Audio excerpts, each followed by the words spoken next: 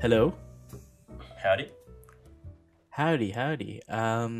Welcome to episode 3 of season 1 of the Well Society podcast. We've got another good friend on the show today. He is a friend of about, I think, around 12, 15 years now. Probably No, 15, more than that, right? You more than like that. you guys known each other for Yeah, like all your life. for me, I think, yeah, I've known him since like, I don't know, like second grade. And Duma, yeah, probably bit more than Like a few. 10. Yeah. Yeah. So, Taritha, welcome to the show. Thanks for joining us today. Happy to be here, guys. I'm very keen for this conversation. Yeah, man, it was great to get Awesome. you. Okay, so yeah, I'm very keen because we're getting someone who actually know what they're talking about. Me and Dula, we don't really know what we're talking about. We just rant a lot. So it's good to get, someone who is knowledgeable about a lot of stuff. I think we've set dangerously high expectations now.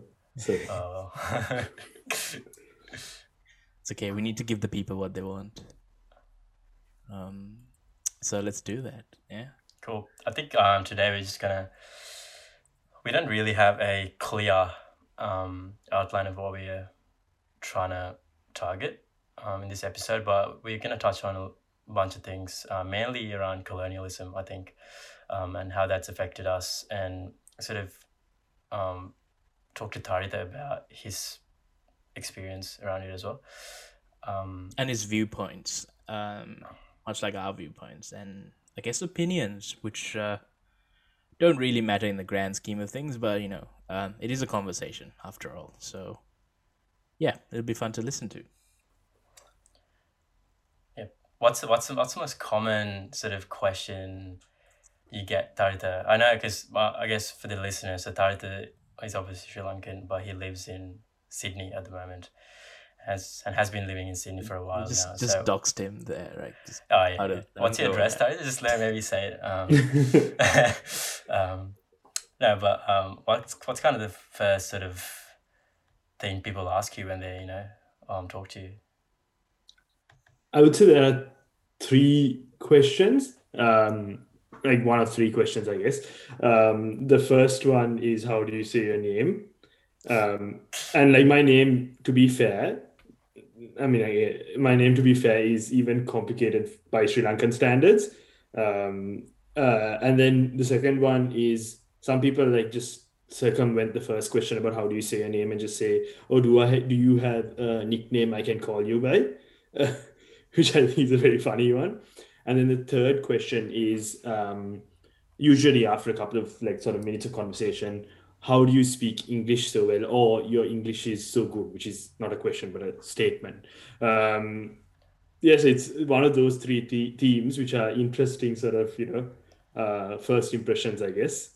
Yeah, but your first name isn't that complicated at all. It's three syllables, and the syllables are very common syllables as well. Like Yeah, no, it's and it's a very Tarita, yeah. common name in the stem of the name is very common in Sri Lanka, right? So you have Taritas, you have Haritas, Rakitas, and all Yeah. sorts of variations of that. So yeah. Yeah.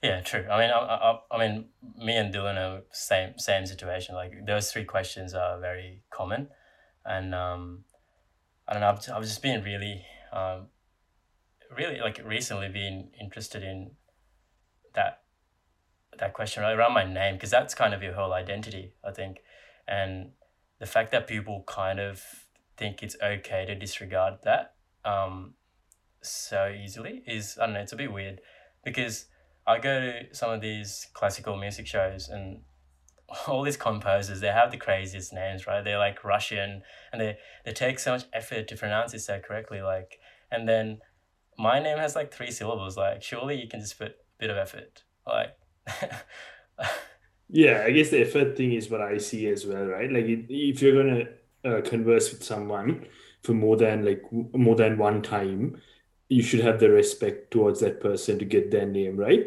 Like it is a very basic thing that people overlook, and I think it says something about that person. Yeah. yeah, yeah, for sure. Because I, um, And I know like people. I know my Chinese friends. They kind of have like a white name, right? Like a Christian name, like a anglicized version of their name that they use instead of their actual name, which is kind of sad to be honest. Because between themselves and in their family, they're obviously not using their name, but they sort of have to sort of switch. I think it's called code switching, where you kind of switch between that identity or version you present to, let's say, the white people, I guess, versus your own community. Um, I don't know. It's a weird one. which is something we do as well, I guess. Yeah. Yeah. Yeah, no, hugely, right? Like, so if you ask people who I associate in majority white spaces, some people who are mostly white, but also like other people who I talk to at work, for example, or uni, they would say that I am a quite introverted person, which to the experience of everyone on this podcast, as well as all other people I know who are Sri Lankan, is very different to who I am. So I think there is a big difference in sort of, at least I personally notice or I'm aware of two different codes. And that's not necessarily something that I do deliberately. It's just a level of comfort I feel in those spaces, to be honest. Yeah, I agree. Like that's same thing, same scenario. Um, yeah, yeah. Same with Duma, I think. Yeah, for sure. I mean, and it's so easy now that I can like switch between these two like versions of myself very fast. It's almost instantaneous. Like I could be talking to like a white friend of mine, and then I don't know, my auntie could call me, and then I would just immediately just Yeah. switch. Like, and it's so easy. But then I don't have any issue with it at all. But I've just been thinking about it. And I think people should be more aware of the fact that it happens, and the person that the other person, the version of the person the other person's presenting to you is not the actual real version, I guess. Um, It's also something that like you don't, yeah, like I either say it's not something you do on purpose, right? Kind of like automatically switches on sometimes, and like you sort of um you don't even feel it happening sometimes, and then after a certain moment, they it's almost like they know certain characteristics about you that you're not aware of, because mm. you've been a whole different person towards them, but you know yourself you're not really that person, and then someone calls you're much more introverted, um and then have you yeah. have you guys had that experience where with like resumes and job applications, like it's like as soon as they see your name, it's like you're not the first choice. I've had that experience where I wish I had like a English name so I could just use that as my first name, where because they see my name because my name's really long, my last name. It's like Yeah. you already know your chances just decreased immediately. Yeah, I think it's something recruiters are trying to rectify, definitely. Um, through personal experience as well. Like they've been more accommodating towards that. They try to they definitely like don't use that against you. But again, like They try not to, completely, right? yeah, they try From not to. But there is this like bias, like um secret bias in your head, perhaps because of that, and that's again like not a fault towards them, but it's like this thing that's been instilled inside them for throughout history, I guess. Yeah, I mean everyone has unconscious bias, and Yeah. it's a product of everything that's happened to you, all your experiences through life. I think the objective is not to get rid of all your biases, but just to be aware of them and then be aware that they exist. Yeah, there's pretty good research just around sort of resume screening and how people with ethnic names, let's call them, or non-Anglo-Saxon names, um, are far more disadvantaged in this entire process. Um, it's a very interesting one, and the place where I've probably seen it is not in resume screening personally, but like is in like networking conversations, because often you engage in these spaces which are like really loud, right? There are lots of people talking, lots of people trying to get attention and stuff like that. And then you go and one guy's like, my name's Tim, another guy's like John, James, whatever. And then you're like, oh, it's Tarita. And then the third person, who's usually like an old white guy, has to ask you like 5 times what your name is. And you've already got off to this networking conversation on the wrong foot. Like, I just always feel like a bit self-aware. But I feel like personally, I'm of the stance that, like, as I said earlier, you should have the respect to sort of get someone's name right. Although that is a bit odd in the networking context, right? Because it's a bit of a weird situation, anyways. People trying to talk to each other for personal and professional gain. So, yeah. Yeah. Yeah, I mean, with like I don't know, when I go to a coffee shop or something yeah. and I was I'm literally getting a about to bring that coffee. up. Yeah, I'm like, I can't, I don't have the Yeah. energy to go through the experience for the 500th time today, so I'll just give you like, well, just some easy name for you to just write down. Um, but I don't know. I think it's it's like my name's not that hard. It's like it's 3 syllables. I think but all of our names are like 3 syllables, and they're not diphthongs, meaning they're not they're not sounds they can't produce.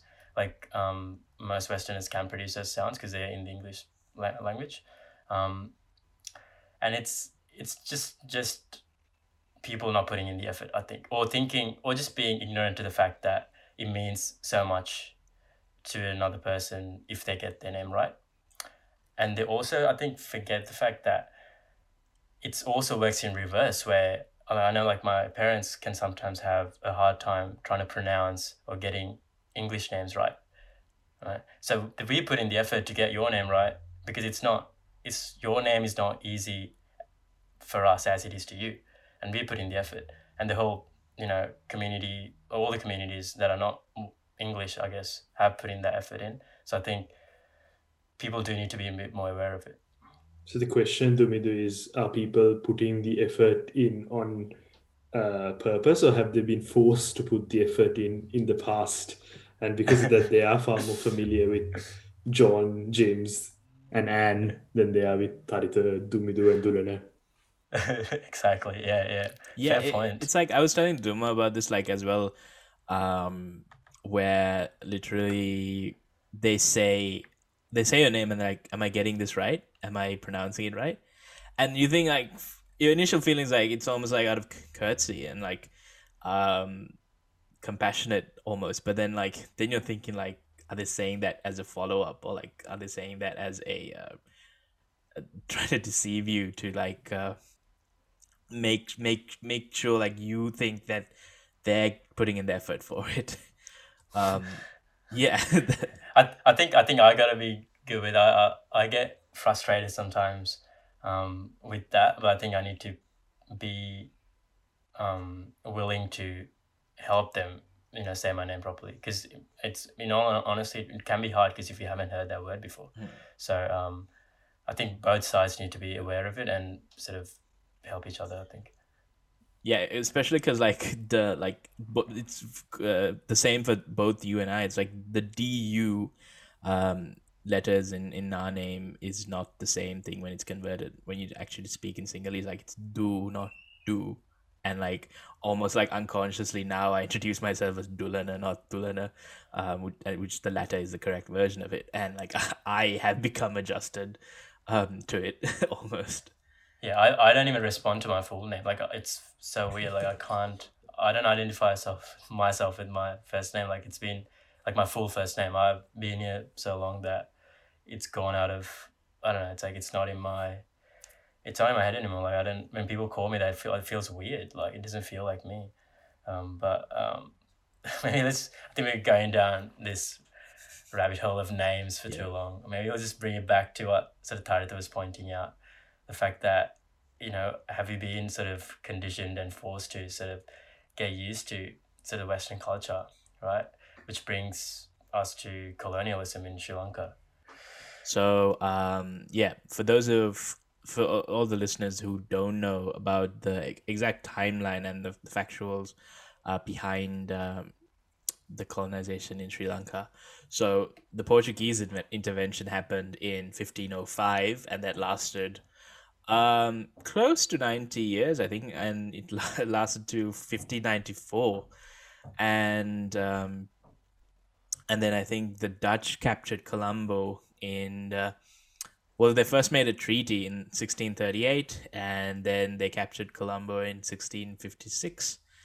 Um, and then after the invasion of the Portuguese and the Dutch, colonial Sri Lanka started the British Ceylon period, where the British invaded the Kingdom of Kandy, which was the Kingdom of Sri Lanka at the time, in 1803. And then after a few uh, back and forth and fighting back from the Sinhalese, um, 1815, I think, was when the independence of Sri Lanka was, well, at the time, fully uh, finished. And yeah, that was, I think, when like the Uwa rebellion was also uh, suppressed.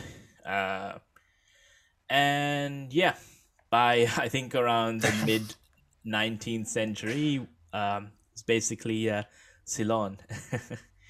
Yes, man. Yeah. And that's crazy because that's what more than 400 years of colonization, right?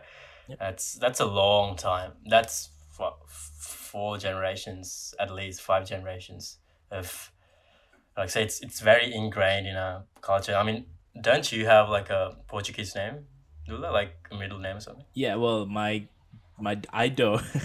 My dad was good enough to cut off like the Pereira part. But yeah, he does. I mean, my father's family has a Pereira part.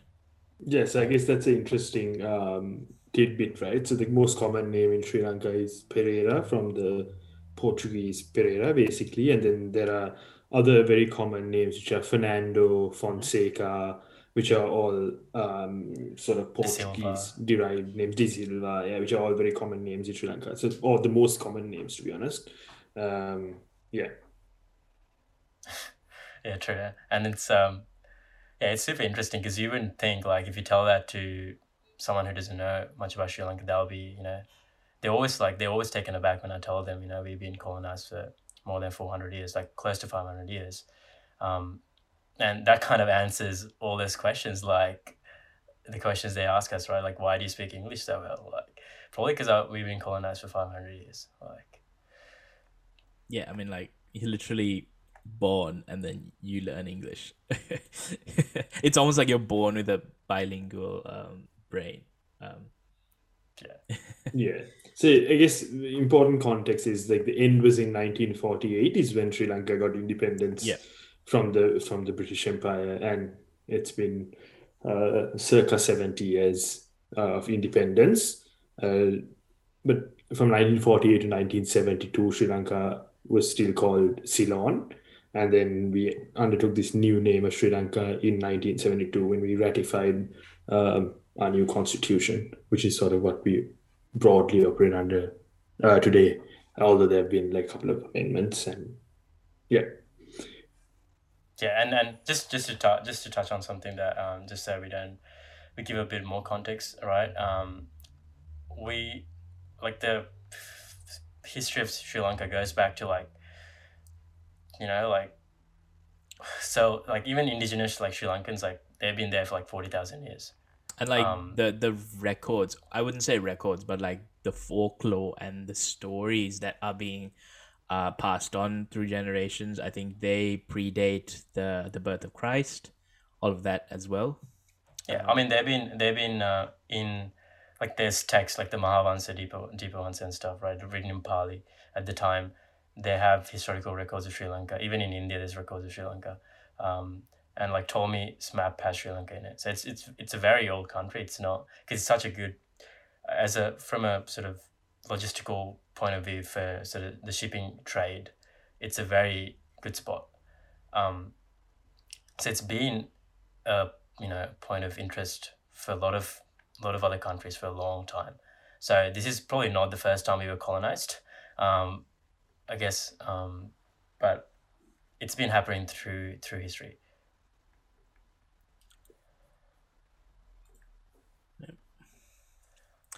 I guess it's important to like distinguish between the difference between colonies such as Australia versus a colony like Sri Lanka, which is something interesting to talk about. Yeah, I guess so. I think people always tend to think of colonialism in a very similar light, like Australia, Canada, America, and India, Sri Lanka, and all the colonies in the continent of Africa are very different colonies. There are settler colonies, which are Australia, Canada, the United States, and then there are the rest. Often in settler colonies, what you see is because the people who ended up going there were white, were Anglo-Saxon, there was a larger transfer of capital, knowledge, and technology into those countries, which then gave them the foundations for growth. Obviously, in the settler colonies, there were heinous crimes committed against the indigenous peoples of those territories. Um, and that's very much true in sort of the countries that we are from as well, right? So in Sri Lanka as well, the Uavellassa Kerala, the Uavellassa rebellion of 1818, which is what Tulana talked about slightly earlier. There was a sort of local uprising towards British rule, which resulted in allegedly every single male above the age of 18 in Uavellassa getting murdered as sort of a scorched earth policy to crush the rebellion. Um, and those scars stay, right? But then also the other part, which that the original point is that those colonies were viewed as cash cows in a way, right? So you want to take all the resources from India, from Sri Lanka, from Africa, and then send them to the European nations who were the colonial overlords of these countries. And the thing that you see often is some of those resources are still there, right? So like you see statues, ancient 2,500-year-old statues from Sri Lanka and India in British museums. You see the Queen's crown has like jewels from sort of mines in Sri Lanka, which are very famous for emeralds, very high quality emeralds. So yeah, those colonial vestiges, even like sort of 70, 80 years after the end of colonialism, are still very much visible around the world. Yeah, I mean, the British Museum is it's a joke, really. Like, it's like it's all looted like artifacts. It's 90%. It's all from their colonies, and it makes no sense. You go there, and it's like if you I haven't been, like I know my family has, but people who visit that, it's like. Well, I'm just looking at my own like stuff from my own country. This is like nothing related to the British. Like, it's it's so weird. But yeah, Yeah. so it is. ஆட்சிக்கு முத்த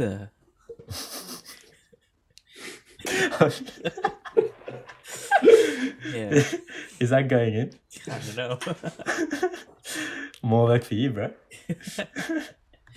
There is a very paternalistic attitude even in these museums, right? Because an argument I've often heard is if we return these, whatever it is, like let's say it is a statue, back to Sri Lanka, they'll sort of destroy it and we're going to lose this important part of history. And who the arbiter of that should be is up for dispute, I guess, globally. But my strong view is it's up to the country of origin to decide whether they keep an artifact or not. Lots of things have been lost to sort of the times of sort of like to just time, right? Like as things just like disintegrate. So if someone loses a statue, okay, it's lost, but it's equally lost to the people of that country for it to be sitting in some museum in London where sort of middle-aged white women and men go and look at it and go like, "Oh my God, it's a beautiful statue." Good accent, mate. He's just That was matching. good. He's just matching the energy I put out just now. This is just going sideways now. Yeah. No, Again, that was what- a really good point. That was a Yeah. really good point though, because I didn't think of it that way. Yeah, you're right. Like if it's there in a museum in another country, it's kind of lost to the people of that country, right? That is very true. Yeah, and some people will make the argument, why don't you go and visit that museum, right? But you got to think about this from a logical sense, that for the average Australian teenager, it's viable that they'll go on a nice European holiday to find themselves. The average Sri Lankan teenager is not going to the next village. Like they do not have the money to go and visit some museum in London to go and look at sort of some statue, right? So like, yeah, I guess that's very Or like theoretical. 100%. the authority, right? Like the passport. Oh, for sure, yes. Yeah, so like that in itself is like another limitation that. Yeah, we literally like the passport is like it's kind of like blacklisted, right? Like it's so much we got to go through so many hurdles to just go to a country, whereas here you can just don't even need a visa, just buy your tickets, one-way tickets, go and visit.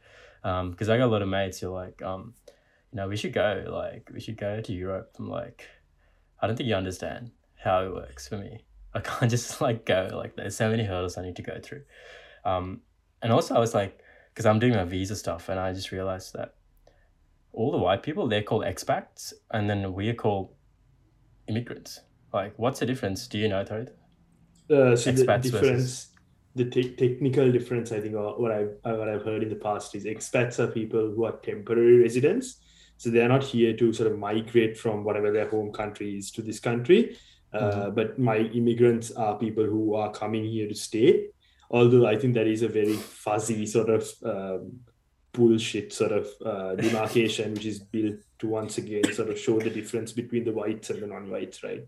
Or the haves and the Yeah, have-nots, perhaps. yeah, 100%. Because I mean, lots of people come here to work temporarily and go back, or study temporarily and go back, and they're not expats; they're immigrants. Yeah. Um, all right, so I think we should touch upon and talk about how um, people like us, people who like migrate, look down upon our country and like talk bad about it. I guess like talk about how shitty it is back there, then how like different things are, and how like we've become accommodated to like living in this Western culture, basically. What are your thoughts on that? Yeah, I think there's two sides to it, because people back in the home country would be like, looking at the migrants being, they've sort of, sold themselves kind of, like they're losing their nationality, they're losing their culture, whereas people who've already migrated looking back at Sri Lanka would be like, everything's like it's so much better here. Like, why are you still stuck in that, old system, right? And even people within Sri Lanka have that little sort of, I don't know, always places the colonials as an authority figure, um, sort of thinking everything they not like subconscious, like everything that's foreign is just somehow better inherently, which usually isn't the case. Yeah, and I find people can often be very cynical about sort of situations which happened back in Sri Lanka or when they were living there, like how bad the politics is, how how bad everything is. Like, the buses are crowded, the roads are sort of people don't follow the road rules all that well, and like all these things, right? Like, so I think I'll give you an example to sort of illustrate what I'm talking about. So people often talk about road rules, right? So road rules is a big difference between Sri Lanka and Australia, for example. People don't follow the road rules to the same extent in Sri Lanka that they do in Australia. And that's a common experience, right? So if anyone goes overseas, you'll be able to relate to the fact that the roads are kind of crazy. And people tend to assign this to a moral deficiency. So you often hear people, like even my father and all, like they talk about these as like undisciplined drivers, right? Um, I like to think of it in a slightly different way because it's more an infrastructure challenge to me. When you put that many cars on that small of a road, and then you have this very sort of insufficient level of driver education, you end up in that situation, right? And that's more of a resource constraint than it is really a moral failing. And the best counterexample to this is mask mandates. So if there is actually a sort of level of discipline that sort of the West has above the East or above like these developing countries, you should have seen equivalent adoption of a new concept like mask mandates. But you saw there was a very different sort of reaction to mask mandates here versus mask mandates back home. Like people were far more willing to sort of do things to help the collective public health. Versus here, you could say there's a very ill-disciplined, in a way, approach to that. And if you sort of assign the difference in those two approaches back to the people's moral character, you can end up with the opposite conclusion to what you end up with the drivers, which is probably not true with either, right? It's more like the national sort of psyche is different here. You more freedom, personal rights versus collectivism. So yeah, Yeah, I mean, yeah, because obviously that we're not genetically different. We're all just humans, so it's wherever you've been born, I guess. But I guess people maybe in developed countries put their individual liberty over most things. Maybe that's why the mask mandates were a bit difficult for them or was challenging. Whereas in developing countries, way more serious, like way more things to worry about than your personal liberty being at risk. You know, Like expand on the mask mandate and think about like lockdowns and curfew and how much people protest about it compared to like um a different country. Um and like there you see the clear difference as well, and then that's um added points. yeah, I think it is people just have more pressing pressing things to worry about. I think your personal liberty and all that stuff is probably down the list of your priorities. There's other things like how am I going to find my next meal, which is probably at the top, right? And I know that might be a reason why with things like this there's more compliance in developing countries. yeah. And I guess the broader point is like whatever behavior you see in these countries versus those countries, they're usually not down to sort of a person's difference in character. It's more just about like sort of the circumstances surrounding that system, right, or that incident, right? So like and the inability to see that leads to people being very critical of sort of lots of things back home, um, versus you like I don't think people understand how much easier it is for a politician here to actually write policy versus a Sri Lankan politician. I don't so like when I say this, it's with the caveat that Sri Lankan politicians are immensely corrupt individuals, but Yeah, agreed. they also the country does function as well. Like people have buses to go to work, they have trains to go to work. When people speak of the government in Sri Lanka, they speak about the government as like this unspeakably corrupt beast who can't do anything well. But there is a lot they do well, right? So if you think of climate change, for example, Sri Lanka's climate change commitments to the world are far ahead of what Australia are committing. And this is historically Sri Lanka has taken much less from the world in a way because they're a small emitter of sort of fossil fuels, small emitter of greenhouse gases, despite being an equivalent sized country to Australia until like very recently. Um, yeah, so you need to sort of my broader point is you need to look at the good as well when you are critiquing the bad. It's sometimes very easy for us because we've come from this worship the West mentality, which was sort of ingrained into us by force, to see everything that's Western as good and everything that's sort of Sri Lankan or local as bad. And that's a very dangerous mentality to live with because you end up sort of regressing towards a monoculture. You lose all sense of national identity. Everyone just speaks English. Everyone dresses the same. Everyone makes the same food. It's all just very boring when there is a lot of individual differences to be celebrated. Yeah, that was very well put, and like Very nice. that was like we came like full circle on the point we started up like half an hour ago, basically. um, all right, I think. Do you guys remember when back in school, we used to have like religion classes and a religion period per se at on Friday, end of the week. Everyone's just drained after school, all the trauma basically, and they put in like a religious class. At the It's end the of the worst day, time. Worst and time to put it. yeah, and they expect people like sit down and listen to a discourse. I'm talking like any religion basically, and I did.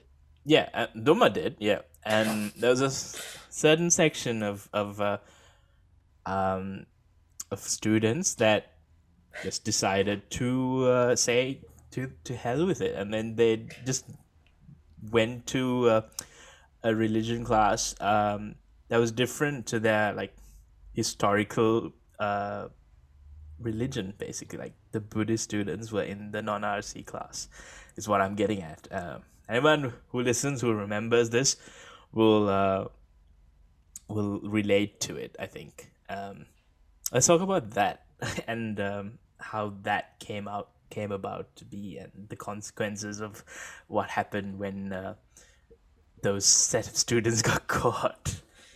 So I guess the story that Dulanay is alluding to is when one day two administrators at our school walked into was it the non-RC class? I think we were in the non-RC class, right? The non-RC class, and asked everyone there, um, like who's not non-RC here, right? So like who's not a Christian?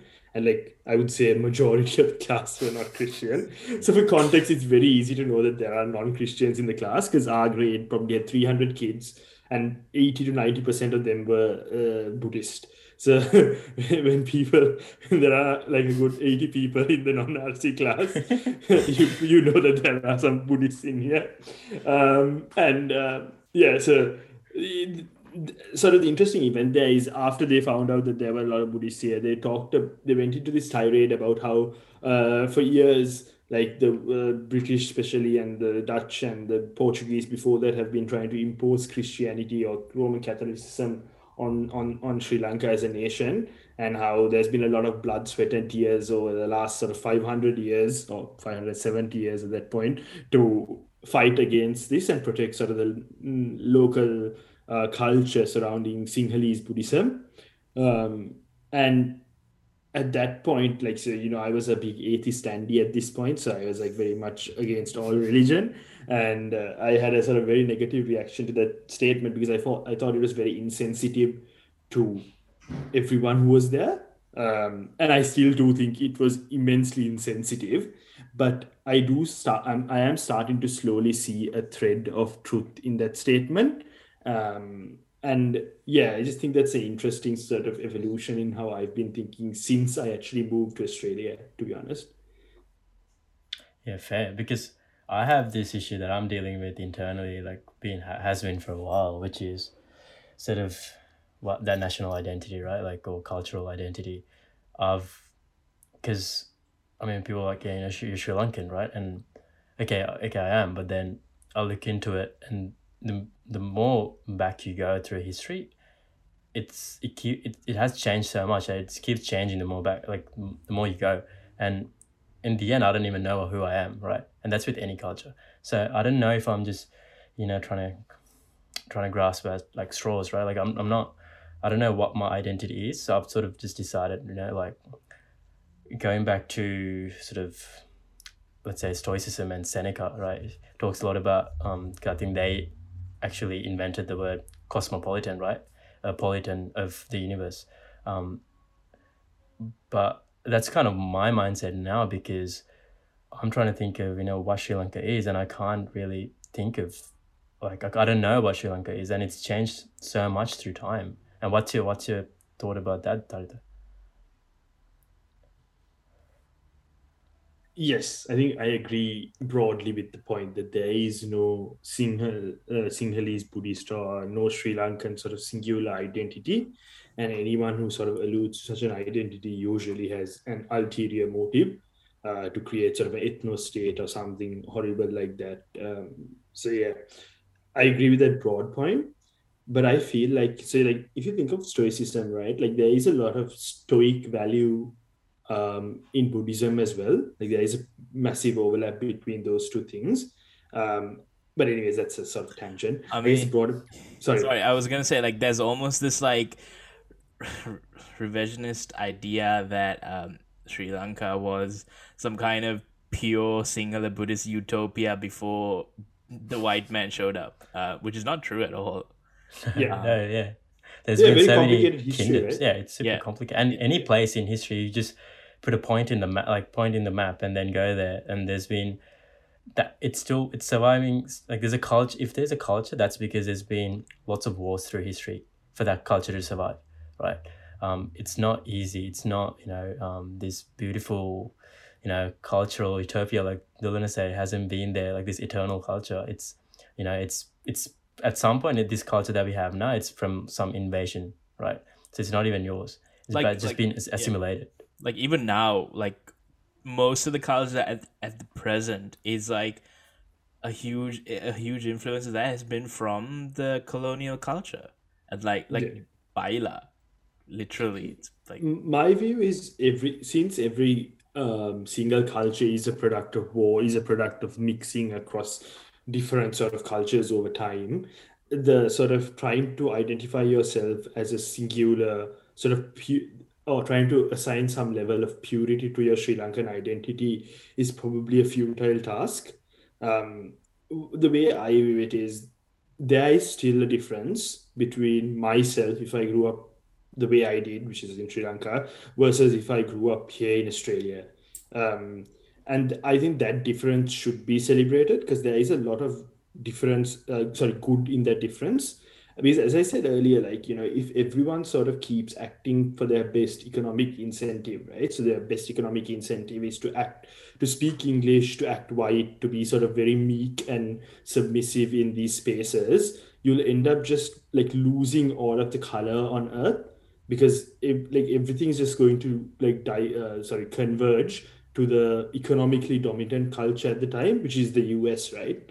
And like you kind of see that in Australia, right? Because there's studies, linguistical studies in Australia, which show that lots of Australian school kids are starting to lose their traditional Australian accents, and they're starting to speak more like the Americans in a lot of their sort of intonation, which I think is a very interesting phenomenon, right? And like is something that can eventually happen across the world. Um, Yeah. yeah, And it spreads very fast now, like faster than you'd think, yeah, because of internet and social media and TikTok, right? Like it's happening very fast, and that's true. And even accents, like that's a whole topic. Like yeah. us coming here and then dealing with accents, and yeah, maybe that's a topic for another episode. Yeah, the closing point, I guess one of the closing points is that language, culture are things that people have fought very hard for in the past, especially through colonialism, where there was a massive effort, a deliberate effort to make everyone into a single culture, speak English, play cricket, that's your national sport now, and all of those things, right? But like the thing is, it's really hard to deliberately suppress a culture like that. You can't take a language out of a culture without sort of very high levels of brutal force, which you kind of see in parts of Australia with indigenous communities who have sadly lost their languages, right? Um, but like when a language comes through that, I think it's very important to really language and culture to preserve that language and culture as much as you can, and also try to celebrate it as much as you can, um, but still sort of make sure that you keep fixing yourself as well. Like you don't. Very small line or very thin line between being overly reverential of the flaws of your culture and then being completely like against it and trying to like sort of eliminate it off the face of the earth. Um, yeah, Yeah, good. Thank you. Because yeah, like I said, I've been trying to wrap my head around what that is, for me personally, and I think that was good. Thank you. yeah. Um, I think that pretty much brings us to the end of the podcast, right?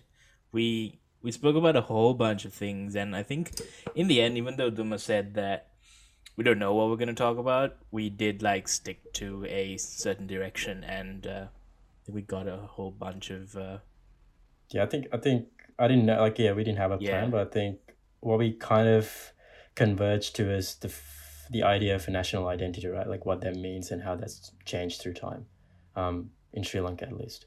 yep, And it's really good to get Tarita on as well because he obviously knows what he's talking about. once again, yeah. dangerously high expectation. We hope he lived up to the expectations that them set at the start of the episode. That just like yeah. So like, thanks again for joining us. It was a great conversation, and yeah, personally, got a lot out of it, and hopefully everyone listening has also been able to relate to it. And yeah, let us know what you think as well. Send in a message. Put it down in any of the comments. Anything. Would love to hear from you as well. Yeah. Boys, I think it's a Saturday evening, so I'll let you guys enjoy that sweet freedom.